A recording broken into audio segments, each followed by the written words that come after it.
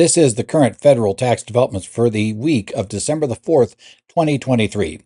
Current federal tax developments is brought to you by Kaplan Financial Education and by your state society of CPAs. I'm Ed Zollers, and we're doing this update here again today from Phoenix. We're going to talk about a few things that have happened here recently, a bit busier week than we've had recently. First, we're going to look at the fact that FinCEN has finalized the extension of the due date for the initial beneficial ownership interest reports for entities created in 2024.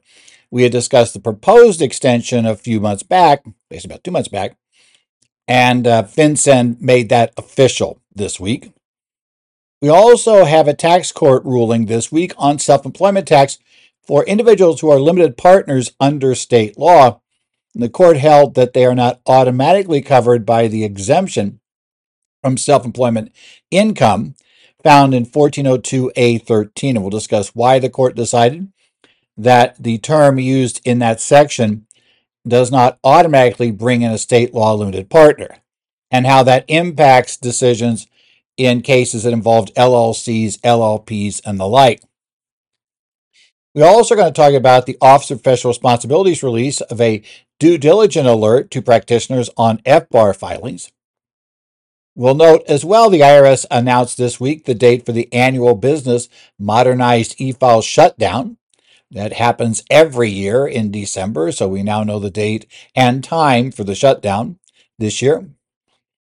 We have the IRS denying a request for automatic accounting method change late election relief, and why, in this case, even though we've seen the IRS grant such relief at other times in the past, maybe speculating the reason why this one did not get approved.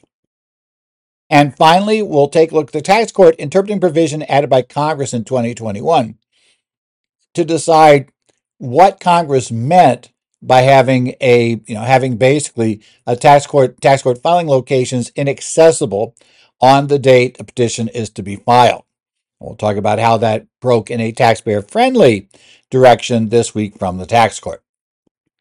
So let's start talking about this financial, FinCEN, so the Financial Crimes Enforcement Network's beneficial ownership information reporting system that was added by the Corporate Transparency Act by Congress back in 2020, and which has now become officially part of the law, will become an issue we'll have to deal with beginning in 24. This was the FinCEN's attempt to give us some breaks for entities that are formed in 2024.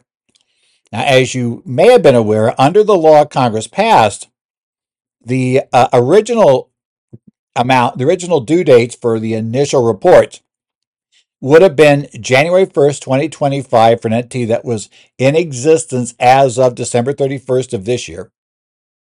But then for any entity formed after December 31st of 23, the due date for the initial report would have been 30 days after the entity is recognized by the Secretary of State or equivalent office in the state in question. Now, there had been some complaints that, first thing is that's an awfully short run. That means an entity that comes into existence at the end of 23 and has the Secretary of State recognize it before the end of the year ends up being able to wait till January of 25 to file its report, at least January 1st of that year, while an entity that's formed a couple of days later would be filing their report in early February. Well, FinCEN decided that, okay, for 2024, this initial year, we're going to push that due date back by 60 days. So it will be 90 days. Now, the proposed rule said that would be for 2024 only. We get to 25, it would be 30 days, and essentially no other change. We'd go to the strict law 30-day rule, beginning with entities that are formed January 1st, 2025 or later. A lot of comments came in that suggested that should be changed, that there should be this longer period to file the initial report should be granted more generally, maybe even permanently, by the, in essence, in this situation. But FinCEN rejected that. They decided, nope, that's not what they're going to do. Now, doing this, so we have essentially the proposed rule enacted with no change. So bottom line, entities that are formed prior to the end of this year, still have to January 1st of 2025 to file that initial report. Entities that are formed in 2025 or later will have 30 days from the date they're recognized. That's also no change from what we had before, but only for entities formed in 2024. So that is that the Secretary of State of the relevant state, or the equivalent to the Secretary of State, who handles this sort of registration, when they either formally notify the entity that they've been recognized, or they effectively make it a public record at that point, they put it on their website, that you would have 90 days now instead of 30 days. Okay, so that's it. They've also now updated their materials, which they have online at www.fincen.gov/BOI. And that's where they have information, some summary information, some various handouts you could give to clients, a 56-page publication. All of these things now have been updated to reflect the 90-day deadline for the filing the initial report for those entities that are formed in 24. They also updated their FAQs on that page. So all of that did get updated at that point. And that, as I noted, will include that 56-page small entity guide. We'll, get that into the mix as well. So in any event, we now have that. The downside of this is this would have been the perfect place for FinCEN to have granted more, broader relief. You may remember that the AICPA and all the state CPA societies had signed a letter requesting that FinCEN delay this program by a year. Had they been going to go down that path, I would have thought this was the perfect place to do it. But right now, we don't see any such relief coming, and we are now within a month of the date. In theory, we're supposed to be able to start filing these reports. And probably with this 90-day rule, we're essentially within 4 months of the date that the first actual filing will need to go in. So keep your eye on this thing. There may still be developments, but yeah, it looks like we might end up having to do it. The next case is a pretty interesting one, and one that I'd had some ideas on going way back. The concept here, and this is Soroban Capital Partners LP et al. Versus Commissioner. And this is case number, a reported tax court case, 161 TC number 12. It was released on December 28th of 2023. And this is the first case where the tax court had to determine if somebody was a limited partner under a limited partnership formed under a state's limited partnership statute. So literally, it is what's defined as a limited partner under state law. Does that automatically mean they qualify to be treated as a limited partner? And this term will become big in the opinion, as such, which is a term used in section 1402A13. Generally, 1402A13 provides that if you are a partner in a partnership, but you're a limited partner as such, and I've got to keep putting those two words on the end because that's going to be important from the court's perspective, then generally, except for amounts received by you as guaranteed payments for services actually performed, you do not pick up the other items flowing out of the partnership as part of self-employment income, even if otherwise they would be included under the general rule of 1402A. So they're not exempted for other reasons. They're just like, you have an operating business and the flow-through income is subject to SC tax generally if you are a partner in a partnership, but there's a special limited partner rule at 1402A13. We have already know that the Renkmeyer decision from 2011 and then later decisions such as Castigliola, they imposed a functional test on individuals who were members of an LLC, LLP, or other such various entities. Now, key thing to note about that, under state law, individuals who are members in an LLC or LLP are not limited partners. And I say that because the states have limited partnership statutes, and that is a very specific entity type. LLCs were formed and basically were structured in Wyoming years ago, specifically to work around the problems we had with limited partnerships, to attempt to still be able to get full liability protection, but not have to expose one partner to basically exposure for all liabilities. We didn't have to have a general partner member. And LLPs are similarly wrappers around these otherwise general partnerships. There are various other structures. So those weren't limited partners under state law. Now, I thought that was interesting back in the day before 2011. I used to have some back and forth discussions, especially with Lynn Nichols. And he had a different view on this than I did. I thought, going back to some case law from around 2000, where we had found that a limited partner, essentially, if you were a limited partner or not, was determined by whether you were a state law limited partner for 1402. And there was a question, in one particular case, could somebody be a limited partner? Could somebody essentially be passive, have passive activity income coming from their interest in a partnership, because it was a case of a general partnership and a partner was just a money person only, had no participation whatsoever? Could that person nevertheless still be subject to self-employment tax? And the court had said, I understand you're not doing anything. You're acting like a limited partner. But, we're saying that, sorry, you're not a limited partner under state law. The general rule is you have to pay tax on this. So I had kind of argued based on that my concern at the time was that and we did have the IRS and the regulations. They attempted to get out what were referred to as the stealth tax regulations by then Speaker Gingrich, where they had attempted to impose a functional test on everybody, whether it was an LLC, LLP, etc. And Congress, of course, told them not to do that for a year, then forgot they said anything about it. But we never did get regs out on that. So my concern was that LLC members, since they weren't limited partners by definition, and the general rule under 1402 is that partners pay self-employment tax on trade or business income that's not otherwise excluded under 1402A's various list of potential exclusions, that, if you were a money member of an LLC, you might get stuck with SE tax if we go down this path.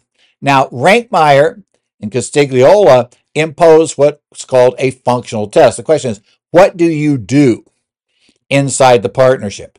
Are you in there working? Because they determined that what Congress was after back when they put 1402A13 in was going after partners who weren't really doing anything in the partnership, but ended up getting their interest trying to qualify for Social Security. That was the whole point of it. So they decided that had Congress had LLCs existed at that time and all these other various LL entities existed at the time, that Congress would have included them as part of this because their concern was with being able to invest and not do anything. So, they would have used a functional test there. Well, if you're an LLC member, but you're actually active in the entity, that would have been subject to self-employment tax, right? They would have made that distinction because they weren't concerned with the mere fact whether or not you were liable for debts. That wasn't really the issue. The issue was, were you doing anything? Now, that's all well and good, but now the question comes up, okay, but let's say that Renkmeyer, instead of being an LLP, let's say Renkmeyer had been a limited partnership, or Castigliola had been a limited partnership. Could they have escaped self-employment tax? Or Castigliola especially, because it would have been very much structured like what we're going to have in this case, where they pay out guaranteed payments to the various partners and they pay SE tax on that, but they're not paying SE tax on the flow-through income, right? So in this case in question, do we have that? Would limited partner status have changed it? Because we saw that old law that said limited partner for 1402 was whether or not you were a state law limited partner. Now, I admit the context it was used in was where somebody was trying to get out of paying SE tax and they weren't in a state law limited partnership. But still, essentially, if that's a definition, that's a definition. In this case, the partnership was a limited partnership under state law. In this case, state law would allow partners who perform services for the partnership to be treated as limited partners. That was not a disqualifying event for limited partner treatment. And that's also a change that occurred even by the time of the stealth tax regulations. We had some states that had modified their limited partnership laws. And in essence, various people were trying to use that structure, therefore, to escape self-employment tax by having a structure very much like we have in this case under Sarabin Capital. Okay. Now, each limited partner was paid a guaranteed payment, which was shown as self-employment income on their K-1, and then an allocation of the remaining income that didn't go out as guaranteed payments to the various partners. And that amount was not shown as subject to self-employment tax for the partners, limited partners. And the general partner was, as is quite often the case, basically an LLC or equivalent of an LLC, so essentially with very thin capitalization. So effectively, nobody was liable, but we did have this particular structure. Now, the tax court spent a lot of time on this term as such. Turns out as such was a big thing to them because the actual section 1402A13, rather than referring to somebody who's covered by it as a limited partner, says limited partner, comma, as such. Our question then becomes, what does as such mean? And the court does point out that when you're analyzing the text of a statute, you are certainly to attempt, if at all possible, to give meaning to every word. It is assumed that Congress had some reason of saying limited partner as such instead of saying just limited partner. And that's what they turned their attention to.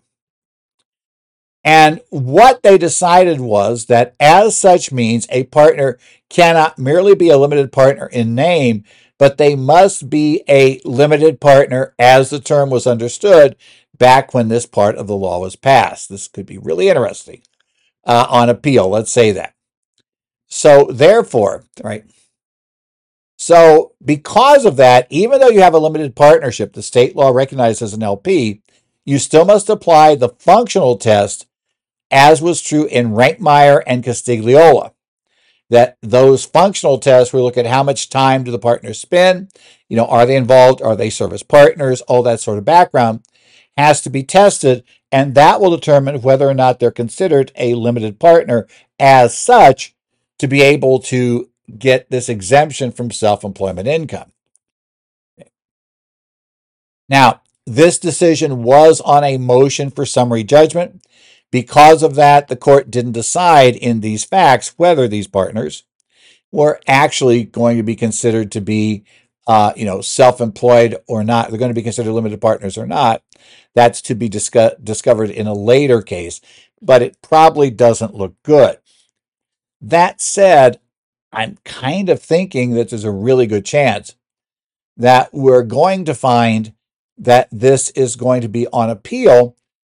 It may or may not be upheld. This will be very interesting to watch. I also wouldn't be surprised if you might even be able to get the Supreme Court to take a look at this, in essence, to do this once and for all. Now, my concern is back to my concern I had back before Renkmeyer. If a decision comes down from the Court of Appeals or the Supreme Court that says literally, nope, limited partner for 1402 means you must be you're a limited partner under state law. If that's the true meaning of that term, then we're back to potential problems for LLCs and LLPs. That, the money people there may very well get stuck with SE income if courts were to rule it's automatically how you have to follow this. So that suggests that since I doubt the Supreme Court will want to do that, my guess is we're going to see a more nuanced, or maybe the Supreme Court does and says, Congress, this is your mess, clean it up, and force them to come up with some of their own definitions. But it would be something to watch. Certainly currently, there definitely are other cases moving in different areas of the country on this issue. Whether this will slow those cases down or whether people push forward is open. And also whether this gets appealed is an open question. But it is a decision that Congress had, and you should keep that in mind, especially if you have been using the theory that, well, we formed a limited partner under the laws of our state, limited partnership, And so because of that, even though we have these people performing services for the partnership, it's no problem. We can still get them out of SE income on their flow through income. Yeah, you're going to want to read this case and see where you go, because as a reported tax court case, as it stands right now, unless it's taken up on appeal to the Court of Appeals, your client's going to get this decision if they go to tax court. As a reported case, that's the way that works. So be aware of that background. On the 29th of November, the Office of Professional Responsibility issued a alert. So an alert from the Office of Professional Responsibility in issue number 2023-12, which came out November 29th, entitled Practitioner Diligence Obligations and the Report of Foreign Bank and Financial Accounts. FBAR discussed what you as a practitioner must do. And they specifically talk about this even if you are somebody who is not going to prepare the FBAR report. Maybe you feel you're not competent to do so, which they do say you have to be sure competent to do so if you're going to prepare the report. Maybe just choose not to do them. But if you're preparing the 1040, OPR believes you have an obligation to step forward and do something about this as well. So they said, as part of your return preparation, you should inquire of clients about such accounts if you're engaged to prepare their income tax returns. Do they have foreign bank accounts? Well, part of that is obviously because the income has to be reported anyway, so that's part of due diligence for the return. But you also have that question on the bottom of Schedule B, which asks them, do they have to file anything? And we should point out, we've discussed them here a couple of times, that there have been court cases where if that's checked, they don't need to file these things.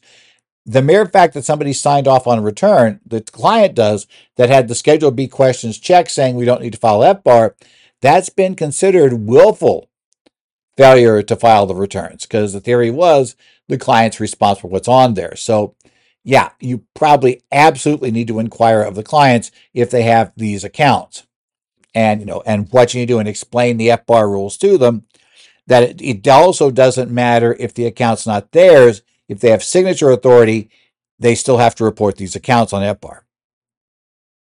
Now, when you ask the client, they do point out under the knowledge requirement that generally you're allowed to accept it. If a client says, I have no bank accounts outside the United States, I have no financial accounts outside the United States, you're allowed to accept that statement unless you become aware in any way, shape, or form that the answers are incorrect, or maybe incorrect or incomplete. And if so, you need to do more inquiry in that area. And as always, if you do determine that they have unfiled forms from the past, which you could, you're going to have to inform them of the risk of noncompliance and steps that could be taken going forward to solve the problem. And again, it doesn't matter that you're not engaged per the FBAR. You don't even plan to ask to be engaged per the FBAR. Your requirement to notify the client per LPR still exists. And on the standards for tax returns and other documents, essentially in that case, you must advise the clients of any penalties or the ability to disclose their position to reduce such penalties. And again, while you're not obligated to prepare the FBAR reports to make that clear for the client, even though you still have to notify them of their filing requirement and the consequences of failing to do so. Now, as I said, this is important because quite often clients don't fill in the organizers and don't answer the questions. I think it is dangerous, and FBAR is pointing it out here, I should say FBAR OPR is, that if you just kind of assume they don't have a foreign bank account, that could come back to haunt you. And I say that from experience. Not that I've had it come back to haunt me, but I have many cases been surprised the clients who answer yes when I ask if they have a bank account offshore. It's not always been people, you might think if somebody was, let's say, they immigrated to the U.S., they've got family back in wherever they were originally from, then you might say, okay, that's not that unusual. Mom, dad, they want somebody to be able to sign on the return, sign for the checking account or whatever. So yeah, they might have that. Or they go back there every so often, so it's just easier to have, to have a bank account in euros, just to handle anything you're going to pay during the time you go back there to visit family. So, you might expect that, but sometimes out of the blue, you'll get a client that doesn't appear to have any connection with anything offshore, but they somehow have a foreign, financial account that needs reporting. So, yeah, you want to check into that. On November the 30th, the IRS, in the quick alerts for tax professionals, sent one out entitled Business Modernize E-File Production Shutdown. And this is the shutdown dates that come into play every year for IRS's Modernize E-File. Now, you may remember we already had the individual shutdown. That's a done deal. It's been done for a while, right? We lost that back in mid-November, that you can't file individual electronically filed forms at this point, and you won't be able to do those until they reopen for individual electronic filing, which probably comes in the latter part of January of 24. And that's somewhat up to Congress, because the bottom line is Congress needs to, are they going to change the law? And also, probably, are they going to fund everything? That could also be a problem that could hit us for when we can get e-filing up and running again. So we'll have to take a look at that. But for business returns, you still can submit those. So if you want to submit a business return, you can still submit electronically. And that's not that unusual. The problem with business returns is, as you should know, they have fiscal years quite often. And so it's not like the individuals where, yes, you could have a fiscal year individual, but the reality is that fiscal individuals are rather rare. And so it's not going to affect many people. But fiscal year business entities are really, really pretty normal. So generally, the IRS tries to not have this shutdown go over a 15th of a month. But because there is time they need to redo the computers, they can't avoid one potential problem, which you need to be aware of. The real problem is extended trust returns or estate returns, more estate than trust, on income tax returns. There, the problem is electronically filing that 1041 becomes a bigger problem, because remember, there will be one of those, a set of those fiscal year there that's going to come due on basically December 31st. I think it is if you have a March year end, right? We'll kick you back to December 31st. Yeah, makes sense, because that's 3 months after, what would have been the normal year end, which is September 30. So that's it. So they're going to stop accepting electronically filed returns, basically, the requests, sending them up at 11:59 a.m. Now be careful. We've got a.m. and p.m. in play for two different things here. Eastern Time on December 26, 2023 for empty returns. That's somewhat interesting because obviously they're going to be closed for the 25th. So they will, so they're closed. Obviously, they'll still accept electronic on the 25th. But it means, everybody comes back to the office on the 26th. If you have a business return that hasn't been submitted yet, and you're trying to get it submitted there before the close down comes, you need to make sure you beat 11 noon, basically 11:59 a.m. Eastern Time. That means, for instance, for those who are in the West Coast, right, you're in the Pacific time zone. Well, that means you basically have to have it in by 8:59. And if you're in Hawaii, well, you better be a real early riser, because you're going to need to beat 6 a.m. to have it submitted on time. So you get it processed. You're probably going to go back to paper filing. If not, if you have a due date that won't be done before we get back and up and running again. Now, they will keep sending acknowledgments for another 12 hours. But any acknowledgments not received by 11:59 p.m. on the 26th will not be available until MEF reopens for 2024 filings in January. Now, it's kind of interesting, and there's not much guidance on what happens if you submitted it, and for whatever reason, they don't get around to publishing and returning the acknowledgments of acceptance. So you submit it just before it closes down. The acceptances don't get generated. So even though you check in 11:59 p.m. on the 11:59 p.m. Eastern Time on the 26th, you still don't have an answer as where it's accepted. Since the return is not really filed until accepted, it's it's kind of an interesting mess about whether do we just, are we allowed to just wait until January, right? Whatever date then to see if it got accepted. If it's rejected, do we still have the same time to fix it? I don't know. I haven't had that problem because I haven't had anything that goes over that date, but it is one that's theoretically interesting to think about. Next up is a PLR 2023-48007 issued on December 1st. And this is interesting because the IRS in this private letter ruling denies the taxpayer's request for an extension of time to file for an automatic accounting method change. They're looking at a couple of the small business accounting method change options to not have to follow along with 263 Cap A Unicap reporting and also to do the special inventory reporting under 472. Right?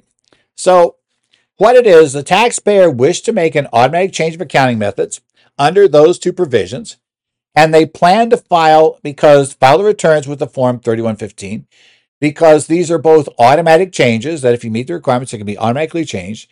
And for automatic changes, what you have to do is timely file your return. With your original return, submit one copy of the 3115 and then send a second copy of the 3115 to, these days, the IRS in Ogden. The various offices, they change from time to time, so you always got to double check where they're going. They used to go to DC. I think we're in Cincinnati for a while, so you always double check that. But they were ready and able to do that. And in fact, they went ahead and they had the return prepared by a CPA firm who, it appears, prepared a 3115, prepared all the information, sent the return to the taxpayer, and it was going to be electronically filed. So they sent the return to the taxpayer and sent the electronic filing forms with it and presumably told them, you need to sign these so we can get the return filed.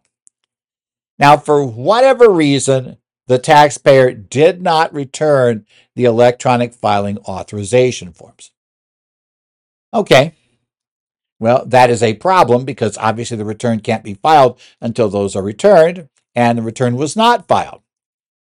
But you might wonder, did the CPA firm contact them and try to say, hey, we need these forms. We don't have them yet. I know every year I got to chase down a few where somebody's sitting on them. And it's like, we're coming up on the due date. It's like, I realize you're checking the return or whatever you're doing. Usually they're not. Usually they just forgot, and aren't doing it. But, can you please send me these forms? We need to have the electronic filing authorization. Now, the CPA's due date monitoring system wasn't triggered. And this is a little weird because somehow their due date system, they didn't get it started and going until they actually got the authorization form in hand. My guess is, all they tracked was if they had submitted the return, did they make sure they got the rejects, right? Did it get accepted? Did it get rejected? So for whatever purpose, right, the CPA firm didn't have anything that was flat telling them, hey, these guys are coming up on the due date and they've not yet submitted their form, and that's a problem. So, that was an issue that we had. Now, the manager who handled much of the client's work left the CPA firm employment before the due date. The remaining people at the firm assumed that the return had been properly handled. Of course, it hadn't. That was our big problem, right? Nobody done that. So I guess the assumption probably was that this was a manager in the firm, that they had handled the client's work, and I suspect in the past they had babysat the client and were used to calling them and getting that signed form back. Well, this manager left the firm. A lot of people have been leaving the CPA firm in public accounting, right? Tax work, it's gotten a little bit crazy over the past few years, and a lot of people have gotten burned out. So whatever, this person leaves. But it appears nobody actually went and checked to make sure that, all of this stuff been handled. Everybody just assumed it had. And of course it had. And they also noted that, and they claimed in their request for relief, they told the IRS about all these things. And then their request for relief, they also noted that both the client and the CPA firm's operations had been disrupted by the COVID-19 pandemic, including, requirements or use of remote work, requirements or strong suggestions that they have remote work. In most cases, CPA firms were considered essential. So generally, at least in the tax realm, they obviously could have continued to work in the office, but we all know there were strong suggestions you don't, and there were, various disruptions. So all of this was disrupted, and for all those reasons, we believe that we should be allowed a late election. Now, one problem was they did notice the error, so it was before the IRS noticed it, but they waited nearly a year, it appears. Now, the PLR is not clear. Are they saying it was a year after it should have been filed, or are they saying they waited nearly a year after they discovered the problem? That's not totally clear. The latter would be more concerning than the former, because it's possible they wouldn't have found out about it until just about a year. But in any event, it appears the IRS believes they delayed or they reapplied too late. And that was part of the problem. Okay. Now, what happened here, generally to get relief for a late filed election, if you don't meet one of the automatic criteria, there is what's called the 6-month rule, where if you file, let's say, an election, there's some election that should have been filed with a return. It is established by regulation, not by the code, or actually in this case, either one. And let's say you filed the return timely. So you filed it, you didn't go on extension. And then later you discover that, oh, we should have made this election. As long as you discover that prior to 6 months after the original filing date, the original unextended filing date, the fact that you'd already sent a return in doesn't mean you can't make the election. You're allowed to make the election following the requirements in the regulation during that 6-month period. So obviously, and you don't need to be in a position to do a superseding return.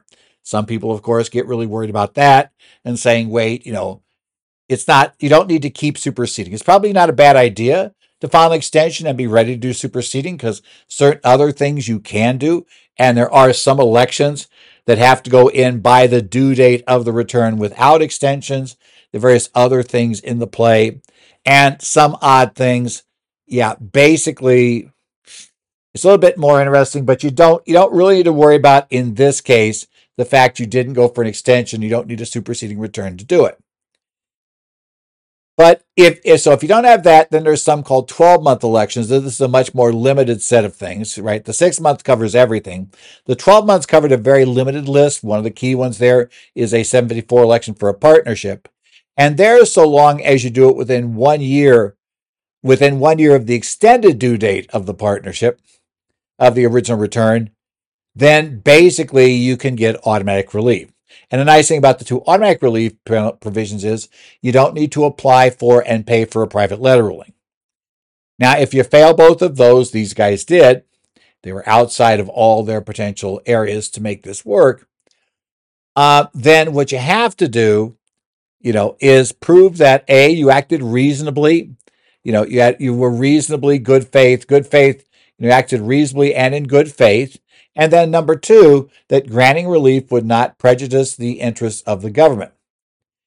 Now, the problem here is the IRS decided that they had not established, and the terms that is used in the reg is unusual and compelling circumstances, that these were not. I think a real problem was they were sitting on way too many errors, right? There are a whole bunch of things that should have caught this. It should have had it come up quicker, but none of them did. But we can speculate a little bit about maybe what part of this might have been fatal. I think a real problem here is the taxpayer's failure to execute the authorization. The date the return is due to be filed is not really set by statute, not regulation. And the fact that they failed to file on time, that just looks like being sloppy. Right? Not really acting in good faith and taking reasonable business care to assure that your returns are filed on time. So I would not doubt that was one of the big reasons why there's no relief. We also probably, at least implied, is the IRS felt they should have acted faster once they discovered the error, but they failed to do so. They sat on it. Who knows if they were debating whether or not they should wait on it. They probably won't catch it, which they probably wouldn't. or whether some circumstance came up. Now, sometimes in a case like this, you may very well file. The circumstance that came up was a buyer showed up suddenly, and now the buyer wants this cleaned up. So that's why now they have to go to the IRS and ask, and now they've been turned down. Well, yeah, well, the IRS knows what you should have done, so you got to go back, do the prior returns the way you should have, pay any tax differences there, and then go ahead and make your change of method when you file this year's return. Then you can go ahead and make your change of method because they should still qualify for that. Finally, we have a tax court case here of Saul versus Commissioner, 161 TC number 13, second reported case in same week. This one came out on November 30. And this is looking at a provision, section 7451B, that Congress added in the infrastructure bill back in 2021. And this relief said there'll be time filing relief for a petition filing with the tax court if the filing location is closed, tax court filing location is closed on the due date for when they're going to file in. Now, in this particular case, we're going to have to ask a question. The way the law is written, does it only work if the taxpayer was planning to file at the location that's closed and actually uses that location after it reopens, or maybe does it just not count if there were other ways? For instance, in the case we have here, while the office of the clerk of the tax court was closed on the day after Thanksgiving, you could still use the electronic filing system for tax court petitions. And we should point out, the clerk's office is in D.C. The taxpayer lived in Colorado. It seems wildly unlikely, and in fact the taxpayer didn't, that the taxpayer would have walked the petition in to the clerk's office in D.C. So, all these reasons suggest that really had no impact on them being able to timely file. But do they still qualify for relief? Now, as I noted, the 90-day period ended on the day after Thanksgiving in 2022, and the building the tax court clerk's office was in was closed on that date because most businesses, don't open. So there was nobody at the clerk's office on the day after Thanksgiving. And while that's not a federal holiday, the reality is you couldn't get to the clerk's office on that day, right? My guess is probably it's a building. Maybe, they may not pay for the security staff on that day to be down there to clear people coming in. I have no idea what the structure is, but in any event, the clerk's office was closed on that date. But you could still file electronically, and if you do what I would strongly suspect we all think the taxpayer is going to do if they don't file electronically, the petition, the post offices were open on that date too, so you could have easily mailed the return in. So that raises part of our question. So because we had those other options available, essentially, do we really get this? Because you're supposed to get an extra 14 days. If the filing, if a filing location is closed, you're supposed to get an additional 14 days. So it's a nice extension. And this taxpayer mailed their petition in after after basically the due date, the Friday after Thanksgiving, but well before what turns out to be a 15-day period expired because of other pushbacks in it. Well before the 15th day expired, the taxpayer had actually gotten the petition in the hands of the tax court. Now, the IRS kind of argued, but I think nobody really argued this very much. It's kind of interesting, but essentially, the petition had been filed late, right? And there's no question it was filed after the date that the petition, that basically the 90-day letter said he had to file a petition by, and that therefore they said, look, it's late, you have no jurisdiction. The taxpayer did not object to that either, which is really interesting. But the court noted that they had this new rule. And with the just specific facts of this case, that the 90th day fell on the day after Thanksgiving, which was the day the clerk's office was closed, the tax court took this as an opportunity to take a look at that in a little more detail. And what the court found was the closings of the clerk's office was enough to trigger the extended period to file.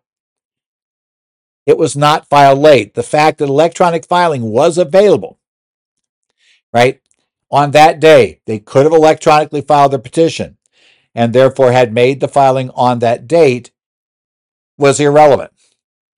And what you find is actually the law itself, 7451B, tells us specifically that, if an office is closed, and it defines offices as the office of the clerk, which is what was closed, and, essentially the electronic filing options the tax court makes available.